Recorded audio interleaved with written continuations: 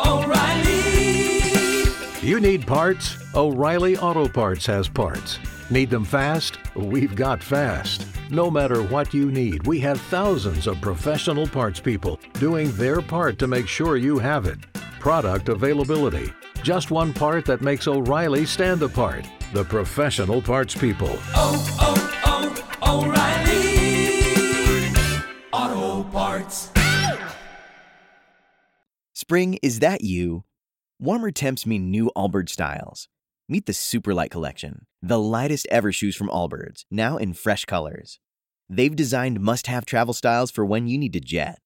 The lighter-than-air feel and barely-there fit make these shoes some of the most packable styles ever. That means more comfort and less baggage. Take the Superlight Tree Runner on your next adventure. Its cushy, lightweight foam midsole supports every step, and the extra outsole traction gives you the grip to just go for it. The eucalyptus fiber upper adds next-level breathability to keep you going all day. Plus, the Superlight Tree Runner is comfortable and ready to go right out of the box. So, what can you do in a Superlight shoe? What can't you do is the better question. And because they're super packable, the real question is, where are you taking them? Experience how Allbirds redefines comfort. Visit allbirds.com and use code SUPER24 for a free pair of socks with a purchase of $48 or more. That's ALLBIRDS.com, code SUPER24. October 28, 1943, the day the U.S. Navy mastered time travel, teleportation, and invisibility. Whoa! Actually, they didn't master anything. The experiment had disastrous consequences. Oh, I'm gonna need my tinfoil hat. Oh, you certainly are. Let's find out why.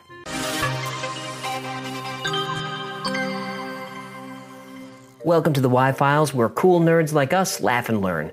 In the summer of 1943, 2 years after the U.S. entered World War II, American destroyers were being decimated by the infamous German U-boat submarines, and German mines were making combat and commerce dangerous enterprises. So the U.S. Navy knew something had to be done. A few months later, on October 28, 1943, the USS Eldridge, a Cannon-class destroyer, was docked in the Philadelphia Naval Shipyard, and the Eldridge held some secrets. It was a newly commissioned vessel that was equipped with several large generators as part of a top-secret mission to win the Battle of the Atlantic once and for all. Now, rumor aboard the ship was that the generators were designed to power a new kind of magnetic field that would make the warship invisible to enemy radar and undetectable to enemy mines. So, with the full crew aboard, it was time to test the system.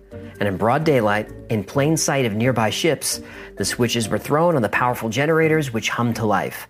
What happened next was unexpected, and it would baffle scientists and fuel decades of speculation. Witnesses described a murky green fog that surrounded the entire hull of the ship and then swallowed it whole. And then when the fog faded away seconds later, the Eldridge wasn't just invisible to military radar, it was invisible to everyone. It was gone. Invisibility. That is, until it mysteriously turned up in Norfolk, Virginia. That's a distance of about 250 miles. Teleportation. And the strangest part, when it arrived in Virginia, it was 10 minutes earlier in the day than when it disappeared from Philadelphia. Time travel. Then, the Eldridge reappeared in Philadelphia 20 minutes later, or 10 minutes later, because of the whole time travel thing. It's hard to tell. Either way, it came back. But something had gone terribly wrong. Here it comes. According to reports, when the ship rematerialized, members of the Eldridge crew suffered from terrible burns and disorientation, and some of its crew had been fused into the metal walls at the molecular level. Unable to free their skin from the metal that it clung to, they died in agony. Other members of the crew just went insane, and some of the crew disappeared altogether. Whoa. You okay, bud? I feel kind of funny. This should be easier now. So when the news broke that a naval ship had mastered invisibility with grisly results, many believed it. I mean, this was an age of war-fueled paranoia. Americans felt that true evil was out there, so it wasn't difficult to get people speculating about the impossible. This was fertile ground for conspiracy theories. Remember, Roswell was only a few years away, so the unexplainable, the unidentifiable, the unbelievable now seemed achievable. It's unsurprising that some Americans clung to the idea of a vanishing warship. But did it really happen? While the USS Eldridge did exist at the time, it wasn't in Philadelphia that day, or Virginia for that matter. According to the ship's logs, it was actually in New York. But This isn't to say that the Philadelphia experiment has zero credibility.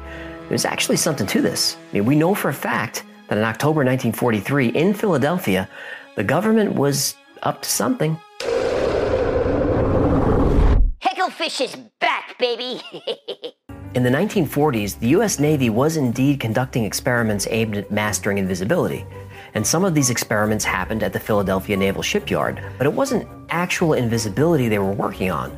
The plan was to make U.S. ships invisible to underwater German mines. And at the time, Germans used the Gauss as the unit of strength of the magnetic field in their mines' triggers. Various processes used to counter the mines was called degaussing. The original method of degaussing was to install electromagnetic coils onto ships, but installing this equipment was expensive and difficult, so the Navy developed an alternative method called wiping, where a large electrical cable was dragged along the side of a ship with a pulse of about 2,000 amps. And wiping altered or muted a ship's magnetic field, which allowed it to avoid detection by mines. But degaussing wasn't permanent. As a ship travels through the Earth's magnetic field, it will slowly pick up that field, counteracting the effects of degaussing. So ships had to be degaussed on a schedule, kind of like getting your oil changed, but way cooler. Using these various techniques, Allied ships were pretty well protected until 1943, but Germany was catching on, so new techniques were pursued to try to stay one step ahead. Though there's no official explanation from the Navy, of course,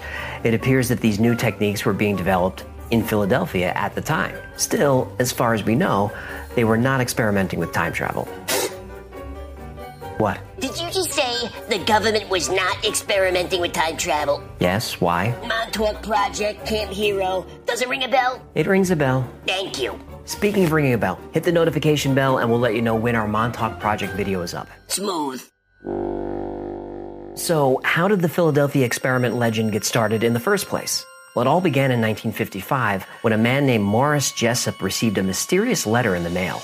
Jessup, who had a master's in astronomy, had recently published a book called The Case for the UFO, where he discussed unidentified flying objects and the exotic means of propulsion that they might use. The book caused quite a stir. And after all, it was written by an actual scientist who seemed to believe in aliens, or at least he didn't want Americans to close their minds to the idea altogether. And UFO fanatics loved this book. It's on my Kindle. I figured. For them, it was proof that this idea of aliens was worth exploring. It gave this group of believers credibility, and they were ecstatic. The fan mail started pouring in. People wrote letters of strange sightings, of new theories, of big ideas. Eventually, someone named Carlos Allende penned a letter of his own. And this letter would start a cascade of rumors, theories, and speculation that still fascinate believers in secret technologies and government cover-ups. In his letter, Allende claimed that he was standing on a merchant ship in October of 1943. The USS Eldridge was docked nearby. Allende watched as the ship vanished into a murky green cloud. He told Jessup that it then showed up in Virginia 10 minutes earlier in time before returning back to Philadelphia. Its crew fused to the steel bulkheads. Those who weren't killed, he wrote, were mad as hatters. Naughty. Allende also wrote that he knew the science behind how the incident occurred. The U.S. Navy, he explained, had realized Einstein's unified field theory, in which electromagnetism and gravity merge into a single field. So could Allende be trusted? Well, probably not. Allende, as it turned out, was using a pseudonym, though it's not clear why. His real name was Carl Allen, and he was fascinated with UFOs, aliens, and Jessup's work. He became a stan who wrote Jessup about 50 letters. Allen had indeed been stationed at the Philadelphia Naval Shipyard at the time of the alleged incident. But if the Eldridge wasn't even there, what was he talking about? Allen's letter was downright bizarre, and not just because of what he claimed to witness. His writing was rambling and strange, almost nonsensical. Like some of your videos. Allende, aka Allen, wrote that most of the men had not survived. He said one sailor walked through his quarters wall in full sight of his family and then just disappeared. The other crew members also vanished. He said 2 burst into flames and burned for 18 days. His account was chilling, but also a little hard to follow. But still, Jessup decided to give the man a chance. So he wrote back to Allen and asked for proof. When his next letter consisted of more crazy ramblings, Jessup just ignored it. But a year later, 2 officers from the newly formed Office of Navy Research, also known as the ONR, showed up at Jessup's doorstep. Men in Black? They might have been.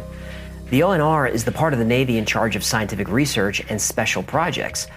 A visit from them is not going to be good news. A copy of Jessup's book, The Case of the UFO, had been mailed to them and it looked suspicious.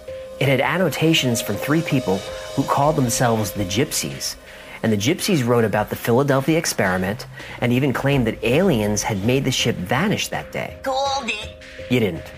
Jessup recognized Allen's handwriting right away. He used different color ink and tried to fake the handwriting of 3 fictional people, even claiming one was an alien. And Allen later admitted that he did this. Still, the fact that the ONR took these annotations seriously was a red flag to some conspiracists. I mean, if the Philadelphia experiment never happened, why would the ONR care about this book at all? Well, remember how the U.S. Navy was conducting invisibility tests that year? It's likely Allen's accounts were suspiciously similar to real events. I guess the lesson is, if you have theories about secret government experiments, best not to publicize them. Do you feel that? Would you put your hat on, please? I'm begging you. Oh, 3, 9. While Allen continued to try to prove what he witnessed was real, Morris Jessup was facing a different problem. His career as a writer was faltering. After the stunning popularity of his first book, Jessup wrote a second, but this one did not fly off the shelves. He tried one more time, but his third book was such a failure that his publishers dropped him altogether. So Jessup was desperate to reclaim some of that fame, and he saw an opportunity in the Philadelphia experiment.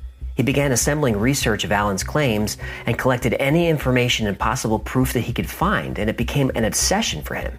Then in 1958, he gave his research to a friend, Ivan Sanderson, and he spoke ominously, begging Sanderson to keep the research safe, quote, just in case something happens to me.